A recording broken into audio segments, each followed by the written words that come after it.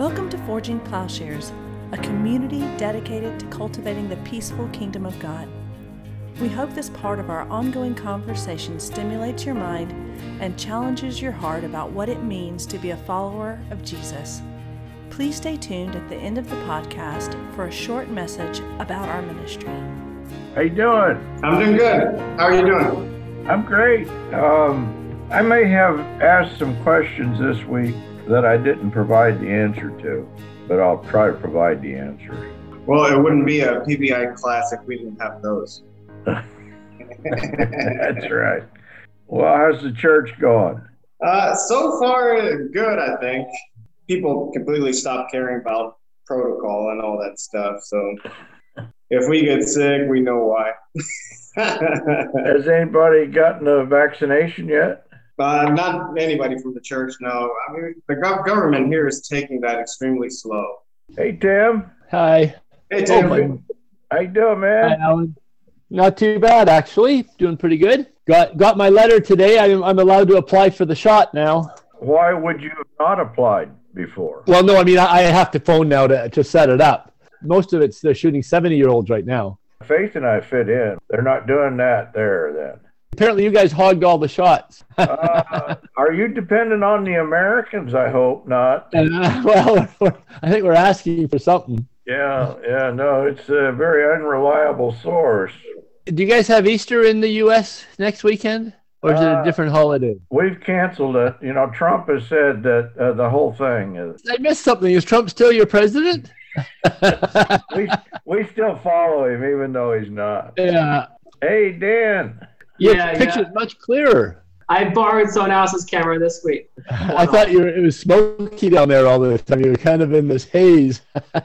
Yeah, I just assumed that's the way it looked in New Zealand, kind of foggy.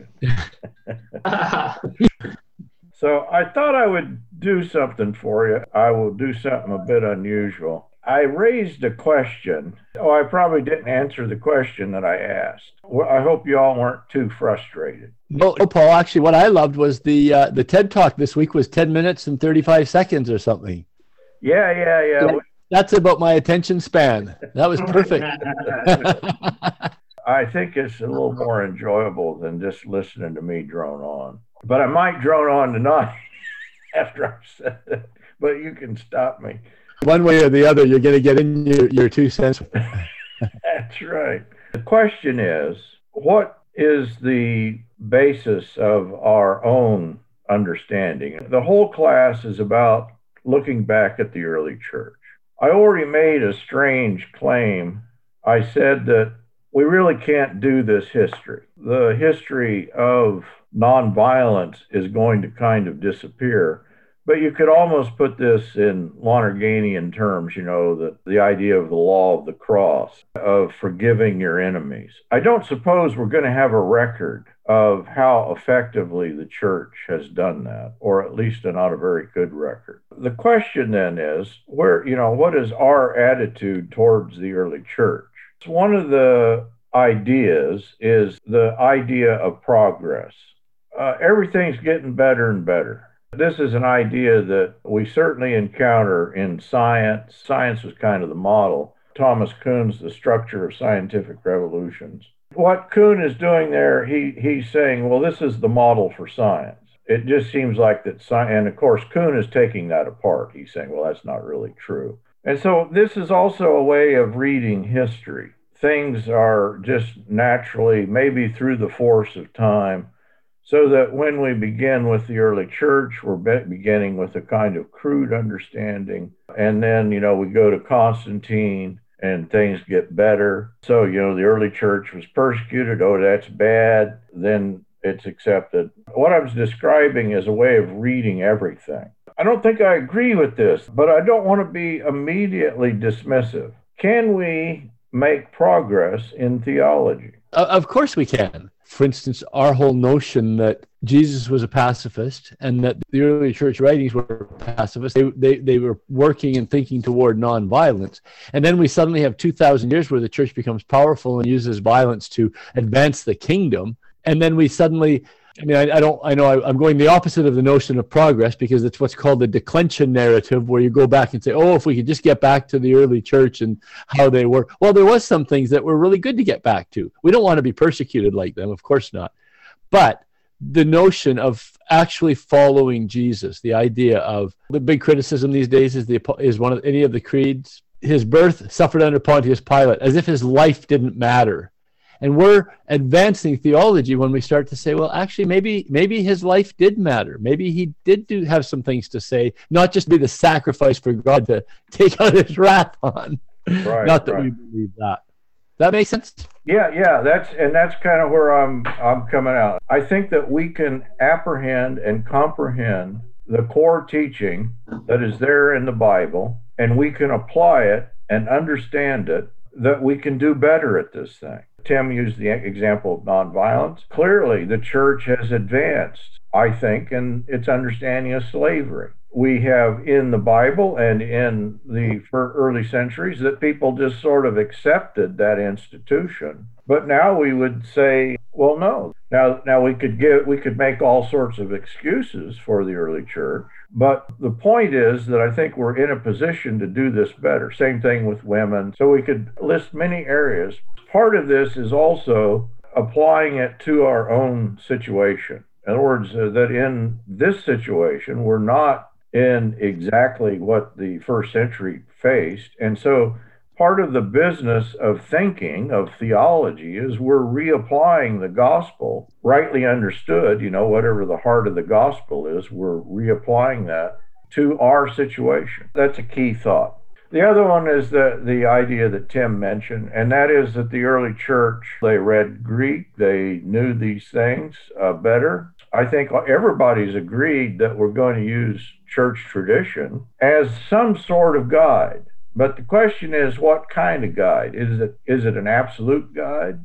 The answer is that it can't be an absolute guide. If we've answered the question of nonviolence, by the second century, they're going to begin to have problems with people joining the military, when for the first century, that was not a problem at all.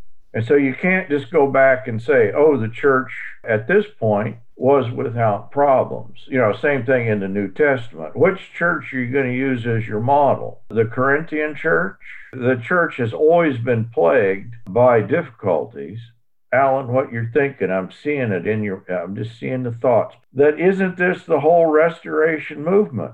That we're going to restore early New Testament Christianity. Simply reduplication is not enough. It's not an automatic sort of thing. What I would propose and what Yoder is proposing is something between these two extremes. That there is an experience in the early centuries that we recognize that is significant. We're not saying that they understood our context or even that they applied the teaching that they had consistently. Now, that may sound a little heavy, but I think that what we see on this issue is, they began quickly to fall apart. So they read the New Testament in the same world in which it was written. They read it, therefore, with more understanding. How they read the New Testament is helpful to us.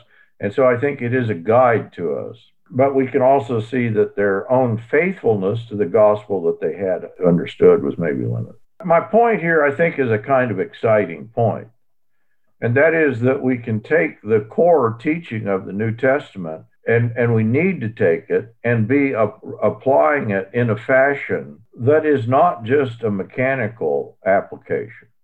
Just kind of funny you're kind of going this track, because I was really thinking about just that whole big picture of violence. And so I was thinking it's not just the New Testament, it's the Old Testament too. It's this vision of shalom. That's the only lens you need to read these texts, and I was doing a whole bunch of things thinking about allegory and spiritual reading and theological reading, and that seems to be the essence of this piece, this shalom. And I guess just popped into my head was the passage in John where Jesus says, in the world you'll have trouble, but I've overcome the world. My peace I give you.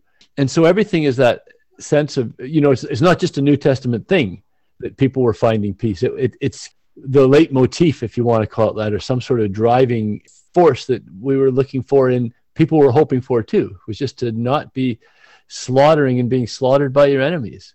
Yeah.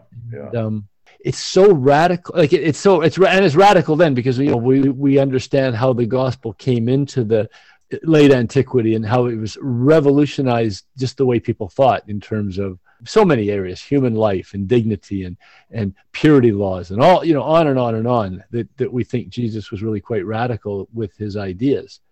Probably too radical for the people who even wrote about it in many ways. Yeah. And we're still coming to terms with it. Like you said, how many, here we thought, slavery, the laws and all the rest. And now we got Amazon, who's building a company of slaves. A new form of wage. A new form. And I say that half tongue in cheek because unfortunately I support Amazon. I can't come down too hard on. No, I can't. The impact that the gospel has had is phenomenal. Let me get a little flaky on you. Dan, you are at a great advantage in not having been indoctrinated into a particular understanding in this area. If you go through a seminary education, one of the things that is going to be said, well, in theology, you don't want creativity. Well, there is an idea that you pick up that you just keep doing the same thing over and over. And what I'm saying is, no, you can't just keep doing the same thing over and over, that you're going to have to understand this in this present context. And that is the theological enterprise. You're going to re-understand it. Let me give you a far out illustration. I just watched a drama on Albert Einstein. Think of what Albert Einstein did in regard to Newtonian physics. There is the understanding, that Newtonian physics applies. It works. It applies to the normal world that we live in. But of course, it doesn't work to the very big and the very small. It didn't explain, the rotation of the planet Mercury. They were even positing another planet. And Einstein comes in and says, well, actually what's happening is that time and space are not separate laws. Where Newton had said time is an absolute law and space is an absolute law, Einstein says, well, no, actually they're the same thing. That it's a time-space continuum. And then he says that what's happening with Mercury is that the time-space continuum is being bent by gravity. Nobody ever thought that way. It is a kind of illustration of, I think, what's happening in Christ. Our normal approach to human understanding is that everything is kind of law-based, that everything follows these rules. And the rules or the law is that is the final and full explanation, or to state it in the religious terms, that life is in the law. And of course, what we are encountering in Christ is an opening up that we can no longer contain this understanding within any simple symbolic system, that it's just opening the world up in a radical fashion. That what Einstein did for science, that's sort of what we should always be doing theologically, is that we're not bound by this law, by these rules, in the sense, I'm not throwing that out. I'm not saying those things are simply bad. I'm just saying that can be the shaping force for us. And I'm afraid that theology has fallen into a kind of Newtonian attitude. We just do what we've always done. And I think we should be more Einsteinian in our theological understanding. It's kind of hard too, Paul. I mean, I agree with everything that you're saying, but if I were to have this conversation with some of the people that maybe we've encountered, a couple of us have encountered over the years, in some of the ways that they teach things, even if they focus on a historical grammatical method and tend to have kind of a flat reading in some instances of Old Testament or New Testament, harmonizing the Gospels, things like that they would also agree that they're doing theology, and that in a sense that it might even take on the appearance of some of the stuff that we're talking about and doing. So I don't know, it's just I'm not making a claim or anything. I'm just kind of pointing that out, that even in this conversation, if you were trying to compare and contrast one way over another, I know when I was in the other way, I would have thought I was doing theology. Yeah, I don't mean to, that would be like saying that Newtonian science is not science. No, it's still science, but it becomes stuck. It Yes. became stuck. I think that's happened theologically, that theology got stuck. And you and I being brought into the historical critical understanding, it's stuck in a really odd place because it's stuck in modernity. It is stuck in that flat, law based. Actually, science is the model for the historical critical reading. Yeah, everybody wants to be scientific suddenly. And that's the reason that the historical critical method arises, as if you can apply the method and you get the truth, right? Truth and Method is the book that Hans Georg Gadamer writes. And kind of the idea is, oh, you just apply the method, you apply the metric, put the numbers into the machine, and it'll spit out the answer. But I think that I think Christianity is a much more creative enterprise. Living is a much more creative thing than what we've made it in the church. It can become a kind of law-based, and not just simply in the sense of legalism. It certainly can do that and has done that. But I mean in the sense of a kind of incapacity to break out of the tradition or a particular understanding. Paul, and again, I'm totally with you on this. And are you talking too that even with the move toward the more mystical tradition, and I know you might not be, I can't remember if you are or aren't a fan of Richard Rohr. That certainly echoes a lot of kind of how he thinks and what he's been saying and the challenges that he's brought. And I certainly appreciate his work. I can't say that I'm well read on Richard Rohr, but Richard Rohr is a Franciscan. And so he is applying a kind of Duns Scotus understanding in which little being and big B being are all interrelated. And in saying this, I wouldn't simply be critical of Rohr, because I'm a little bit with you, that Rohr he's saying certain things that I could quote and say, yeah, that's good. He wants to remystify, just that idea may be a good notion, but unfortunately, the way that he's going to re-mythologize or remystify, re-enchant, I would claim is precisely the way the world became unenchanted or disenchanted. That Duns Scotus is precisely the one who has given us a flat reading.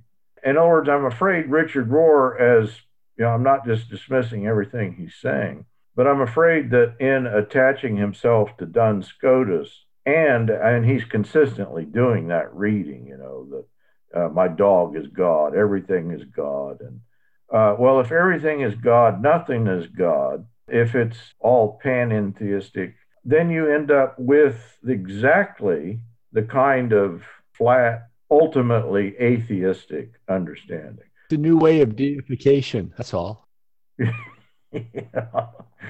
I think he's not advancing I know a lot of young people really like Richard Rohr because he has gotten us off of the idea of penal substitution, and a lot of that I can agree with.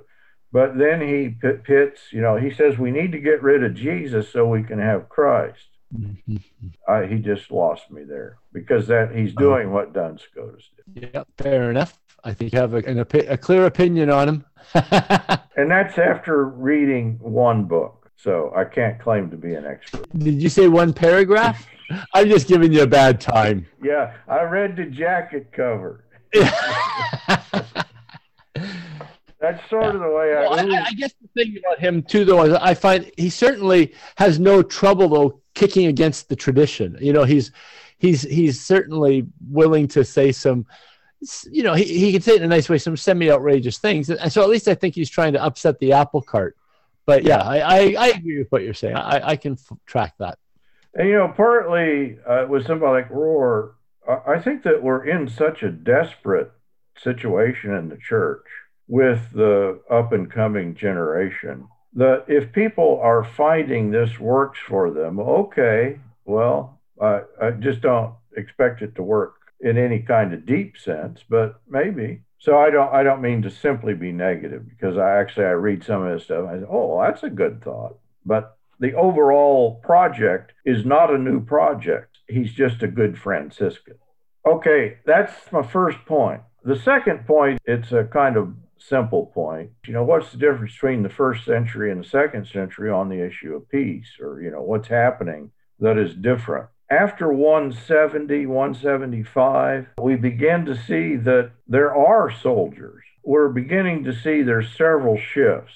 The history we have by Tertullian, Origen, Cyprian, the three major voices, they're all going to say the same thing about pacifism. But of course, what is there in the record, Alan Kreider is doing that history also. Two things that are happening: there are pacifists, but there are also Christians in the army. And we don't quite know what was happening, other than that Tertullian says, yes, there are Christians in the army, and they shouldn't be. Apparently he could argue this and nobody's going to contradict him. And so he's just saying, well, this has been the tradition, and if you're a Christian in the army, you must misunderstand. And the other thing, of course, by the time you get into the second, third, fourth century, the persecution is going to cease. That some people, they're not going to have had persecution themselves. And actually, Rome is starting to function for them in a kind of positive way.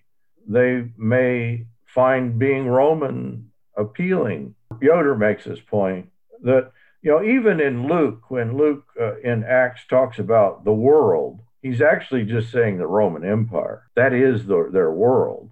And Christians are beginning to literally think this way. That, well, there's those barbarians, but they don't even count. They're the people that are, outside. And then the other thing is that these same theologians are beginning to work on apologetics. What that means is they're going to begin to think in, we got actually engagement with Greek philosophical thought. They're going to begin to empathize with their neighbors. They're going to begin to actively present the gospel in a way that their neighbors would understand. And so there is a recognition of the dignity of philosophical thought. And as Yoder puts it here, being an apologist meant accepting a degree of identification with surrounding culture. Sort of the way like that famous apologist Ravi Zacharias did? Yes. Sorry, too soon.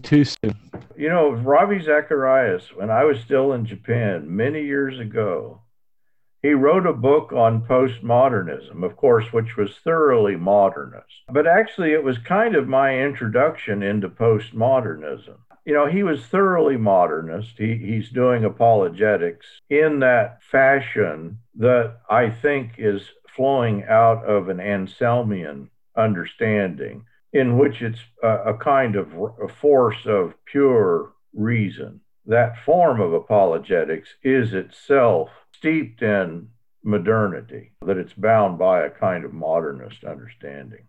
My point with Ravi Zacharias, this gets bizarre. I just happen to think that you can trace somebody's sexual failings, but let me say it and then I'll say it's ridiculous. I'm afraid that by placing him where I am in modernity, and by saying this was his failing, that his moral failing is not a huge shock to me. Partly what is taking place in a modernist Christianity. I mean, look at the sexual scandals we're surrounded by. You could characterize it, obviously an overgeneralization, that in fundamentalism, the kind of preaching against, who was the Ted Haggard, that, he was rabidly going against the homosexuals, but the whole time he was having a homosexual affair. And his explanation is, well, we're all sinners, and I'm just showing you that I'm like Paul, I'm a chief of sinners too. And so there is this Christianity that is a kind of modernist Christianity that is disconnected from any kind of ethical, especially in fundamentalism and Christian evangelicalism. In other words, the ethics of the system. I'm getting off track here. I can see you guys are looking at me like, what's he doing? But my point with Ravi Zacharias was, I think he showed a characteristic failing that was already there in his apologetics. Now, Trenton, you want to raise a question at this point about John Howard Yoder. I do recall hearing something about some of his experiments and the way that he lived out his life as well. John Howard Yoder failed us in the same way. Dan, this sounds ridiculous, and it probably is ridiculous at some levels. And this is actually a very Yoderian point.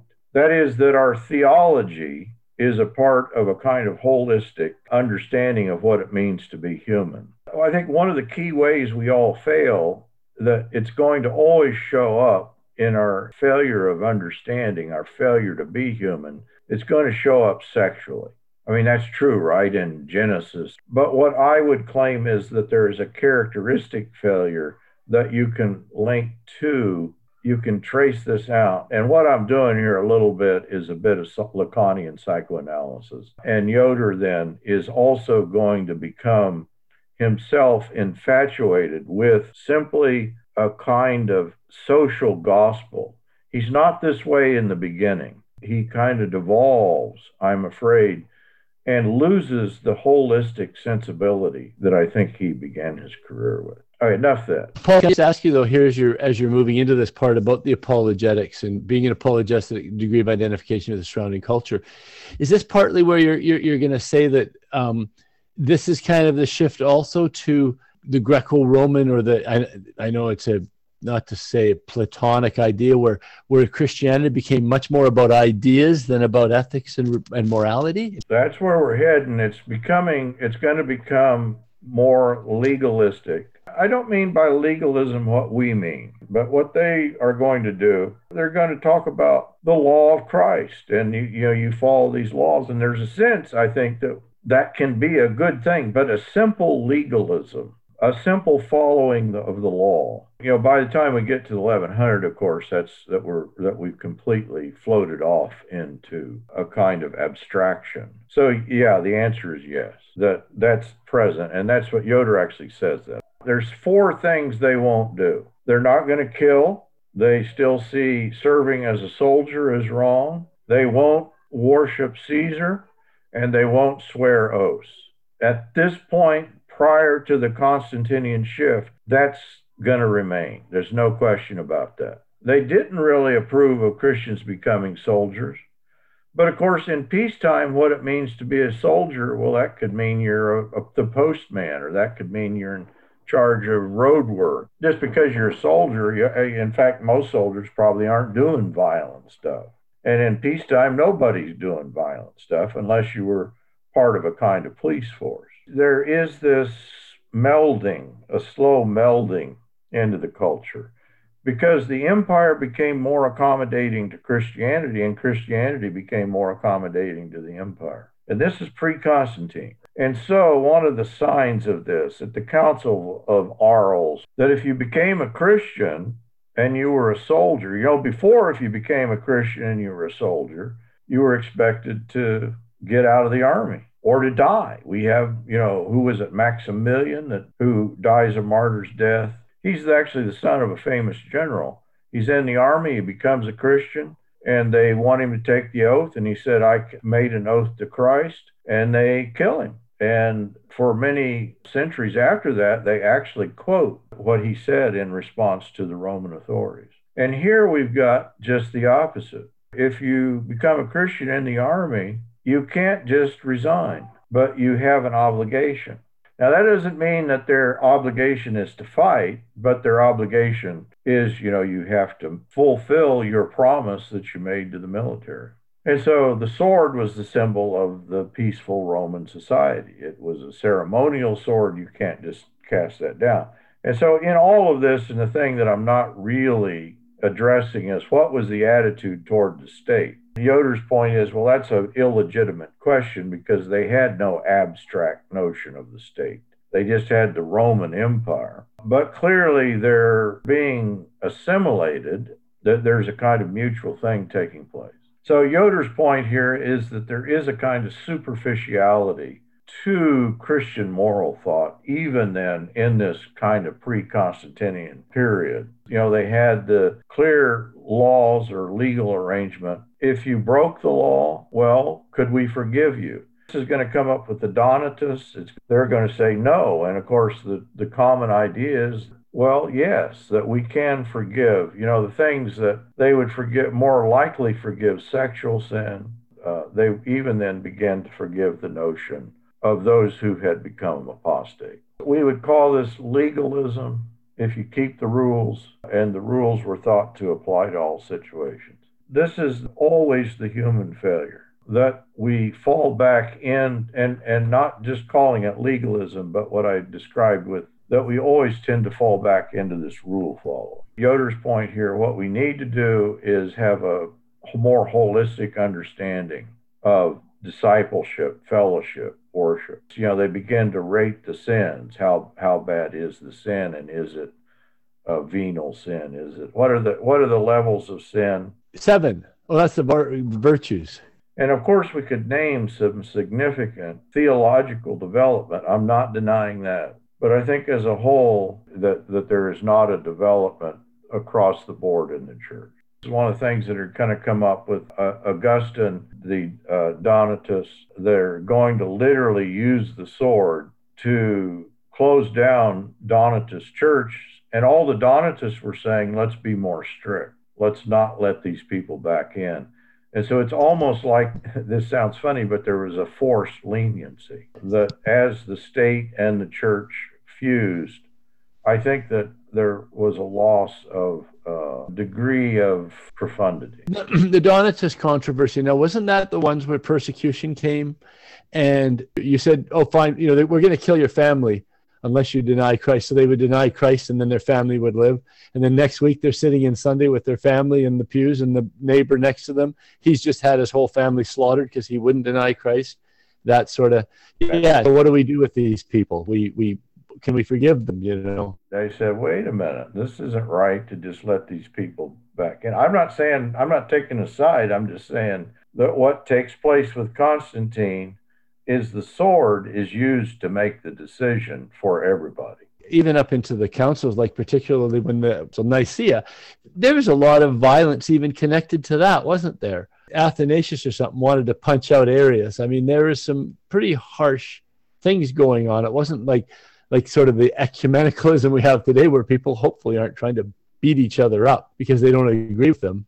The profound point that I begin with, I think we can take this history and we should just take it for what it is. There's this mixture of history, even Origen, you know, you can go back into Origen and he will use the example of slavery in a kind of positive sense, that no one is questioning slavery. We can look at these things and we should see the inconsistencies for what they were and say, wait a minute, they failed us here. It was not like they perfectly embodied the teaching of Christ. Was it with I know Calvin and all them, but was it like Augustine as well? When did the violent atonement theories of God start to show up? As far as I know, it is with Anselm of Canterbury.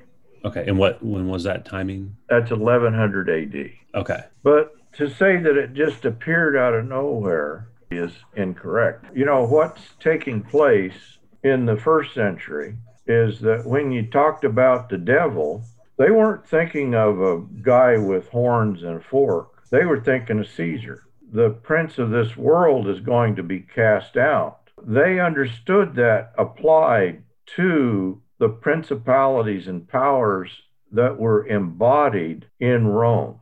But by the time Emperor Constantine becomes a Christian, obviously you're going to have to change that up, because you can't say, well, there's the devil. There is the Christus Victor. And of course, Christus Victor, I think, said right, that I think they sometimes portrayed that in a crude fashion. Origen portrays, that Jesus is the bait on a hook and Satan bites on the hook and God tricked him. Gregory of Nyssa, they both have kind of crude illustrations of it. But if you take the basic idea behind it, that what Christ is doing is defeating evil, and that evil manifests itself in the powers, the principalities and powers embodied in this political system.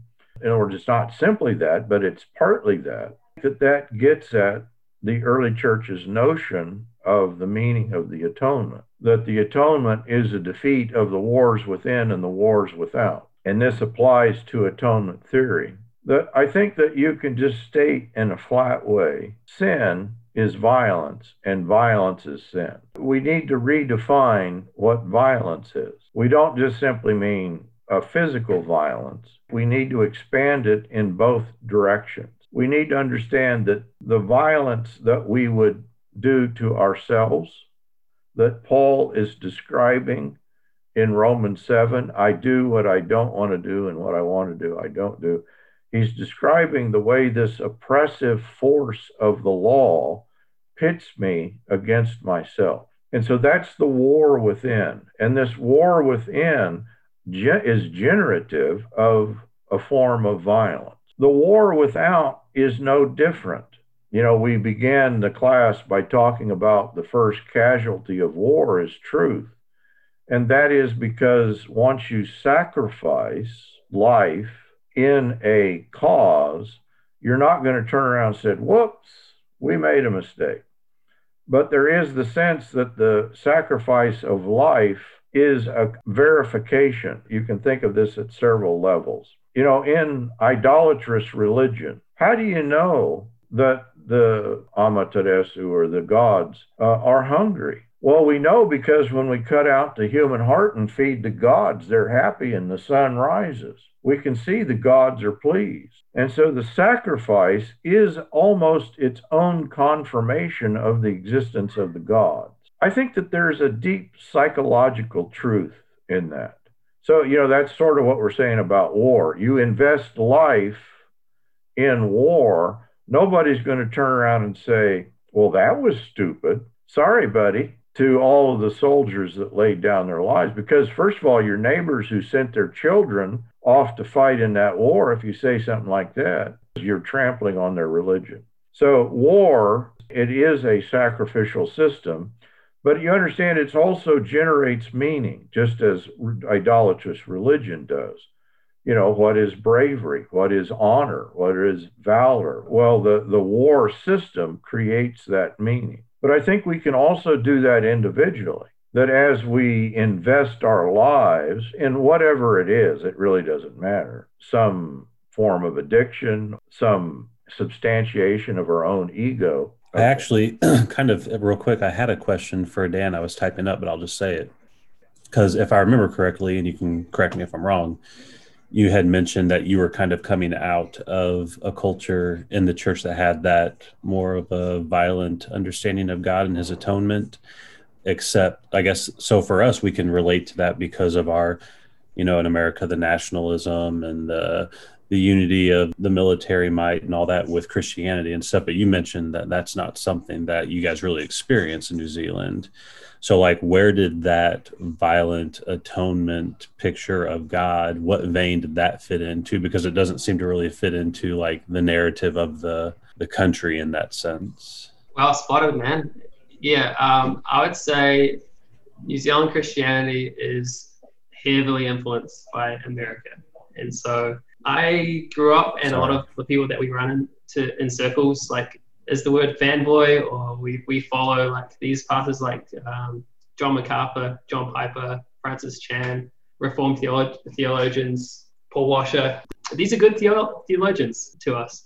Yeah, you're right though in saying that like the general society is such a melting pot of different ideas that it's hard to say that we are any one thing. But I would say that we're definitely not aggressively nationalist, and we're definitely not in favor of wars as a culture. And that kind of is an interesting point, isn't it? That the church, against all odds, is the place that believes in violent atonement. The church is the place that believes in kind of this. It doesn't say it necessarily outright, but this kind of what's driving it all is a violent framework. And then society is kind of the peacemakers and the people who are, yeah, sure, they've got their own version of it, which is very liberal. But in saying that, there's a lot that goes along the lines of love and peace and acceptance that maybe when you follow the type of ideas that I've followed in the church, quite unexpectedly, you realize that you are following the more violent of the two worldviews. At least Mexico and New Zealand share something in common with theologians. John MacArthur, you mean? And yeah, translated theology books come from all those guys that Dan just mentioned. So it's really hard to use any material, in churches here. I'd rather just do my own stuff from scratch, or try to translate things from other people that I think they're better theologians. But yeah, most books in Spanish, Christian bookstores, it's just from those guys, especially MacArthur. But by the way, just a little commercial here. I watched a 5-minute clip of MacArthur yesterday, and he's fairly certain Ravi's in hell, by the way, just so everybody set the record straight. Yeah, I saw that as well. Yeah, did you see that? You shouldn't be watching that. That would be an interesting study, a sociology, because I get that a little bit about Canada, New Zealand. Americans, we got to be one of the most violent places in the world. And I know it is connected to the theology and the way the theology has been nationalized. New Zealand's very interesting in that sense. But just again, I think Canada sounds quite similar. Would you agree? If all of your Christian thoughts come from that violent worldview, and then your society in Canada or New Zealand is quite liberal and peaceful and just kind of a really eclectic mix of different ideas, all of a sudden you realize that you're within the church and you believe in like a really violent eschatology, and all the whole thing falls apart. And it's just quite a awakening moment when you realize, wow, like I've got a lot of learning to do. Well, you see, Dan, the way you guys deal with it is that you've got this violent theology. What we do in Canada, we have our hockey. And so that's kind of our way of dealing with it. A very common thing is to state, I'm not a big fan of hockey because there's all that pointless skating between the fights. To say that Christian circles come out and just out and out verbalize a violent theology wouldn't be quite correct, but I would say that it definitely drives everything and it comes through subliminally. And so I've listened to the podcast about being made right rather than righteous, something along the lines of getting away from a contractual reading of Romans so many times, because that whole idea to me is like completely foreign. And so that would probably be my big realization, is that on the surface, it's all lovey-dovey, but beneath it is this kind of quite weird concept that I'm only just realizing drives the behavior. I would say the same thing in a strange way. Even in Japan, there is this underwriting pacifism. Now, it has in Japan, of course, it is, I think, directly and indirectly to a kind of Christian influence. That actually in Japan we have a peace. We Japanese.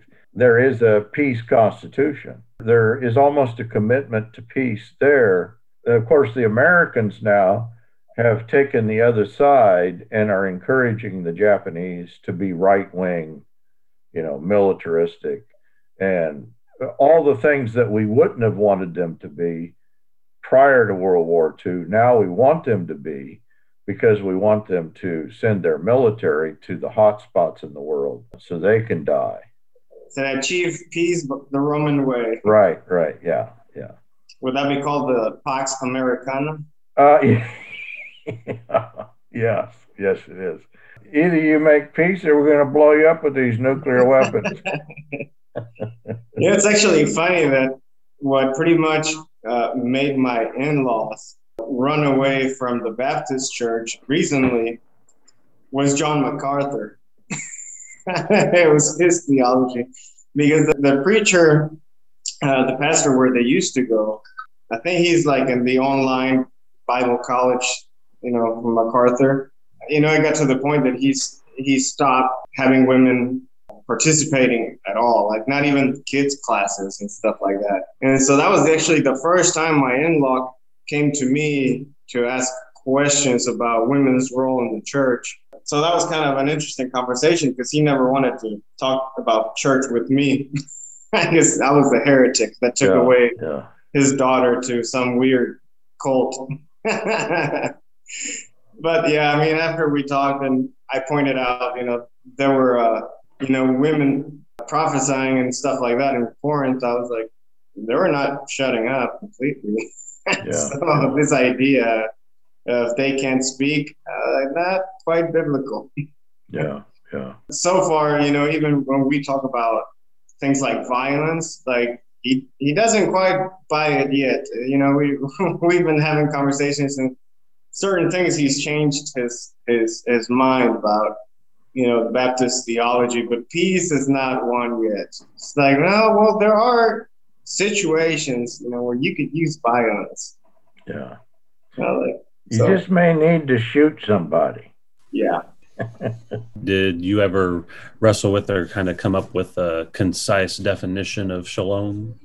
I've actually found two, and I'll post them. The focus in the two that I found, that there is a holistic notion of well-being and peace. But, I think this is an area that definition may not serve us well. You asked me that question, I thought, okay, I've got these two things, and neither one of them were.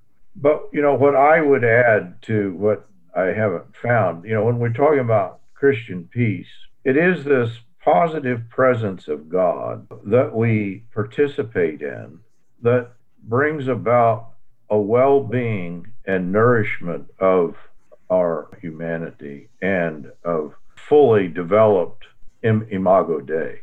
I like the question, and I don't think there is a simplistic, well, there are simplistic answers, but what I was hoping for was. And it's interesting that one of the things that we seem to be able to do, and again, that we're trying, when Jesus says, be perfect as your Father in heaven is perfect, be like your Father. Well, there's this funny little meme that says, God, and I invite you to love your enemies. Will I torture mine in hell forever? Yeah.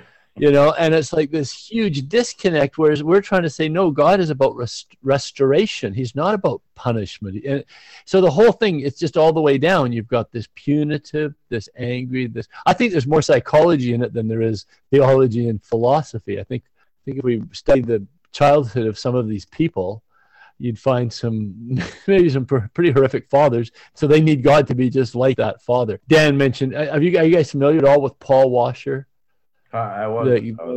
No. And there's this meme, and again, it's a picture. It's this whole idea of when we're all together, finally, at the end of the world and the judgment, there'll be this huge standing applause by all of us that God has rid the earth of these sinners, the non-elect, and we'll be clapping, and we'll be just wonderful that God has, their sight never has to be seen again. I mean, it's just, I feel sorry for these people. It's angry that they have this kind of, this so angry, God just can't stand the sight of us at all. Yeah. And apart from the elect, and he manages to hold his nose and fine, I'll drag a few into heaven. I mean, I know that's a caricature, but it seems that's how they talk. A lot of people that are part of this peace tradition.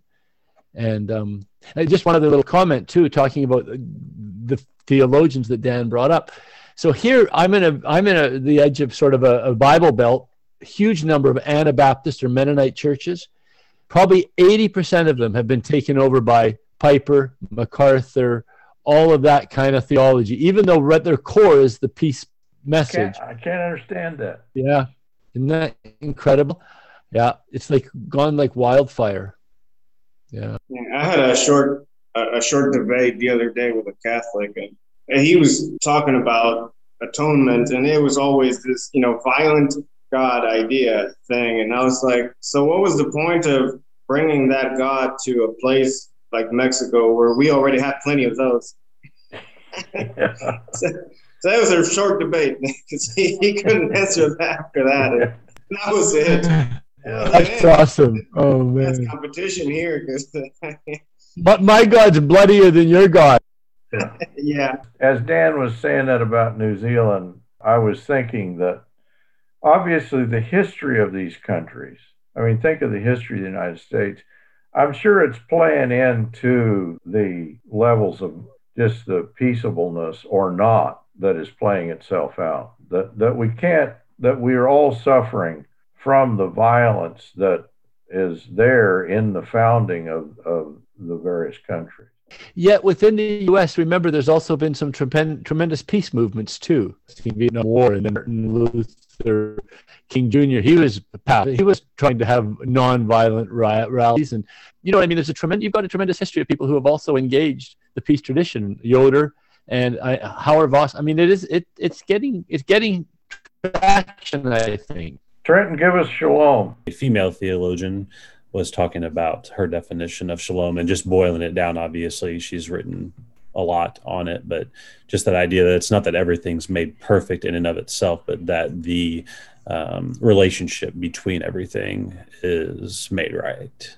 And that's kind of the central idea of what shalom, that peace, means. No, I like it. And I guess that I would tend to it is a relational understanding. But in that relational understanding, I think part of that peace is psychological. It's within the individual too.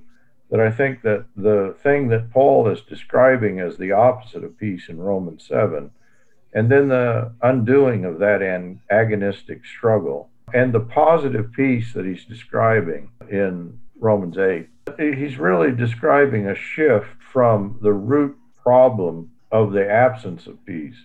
And then Romans 8, to my mind, is what shalom looks like, what peace looks like. Trent, I think that our discussion that we've had in the past on women in the church relates to this too. I'm just convinced that the sign, I was saying this a little bit about, that the human failure is going to express itself sexually.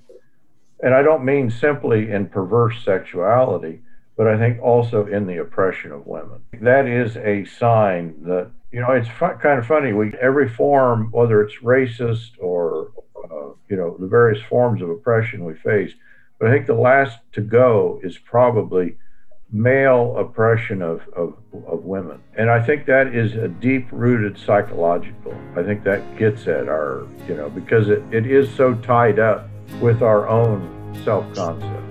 All right, good conversation. All right. Have a good one, guys. See you guys later. Good night. Have a good week. Yeah, good night. Forging Plowshares is a community dedicated to cultivating the peaceful kingdom by providing in-depth, transformative biblical and theological education and discipleship. If you have found this podcast valuable, please remember to share on social media. If you have questions about what you've heard, or if you'd like to learn more about how you can get involved with Forging Plowshares or even support this ministry financially, please visit our website, forgingplowshares.org.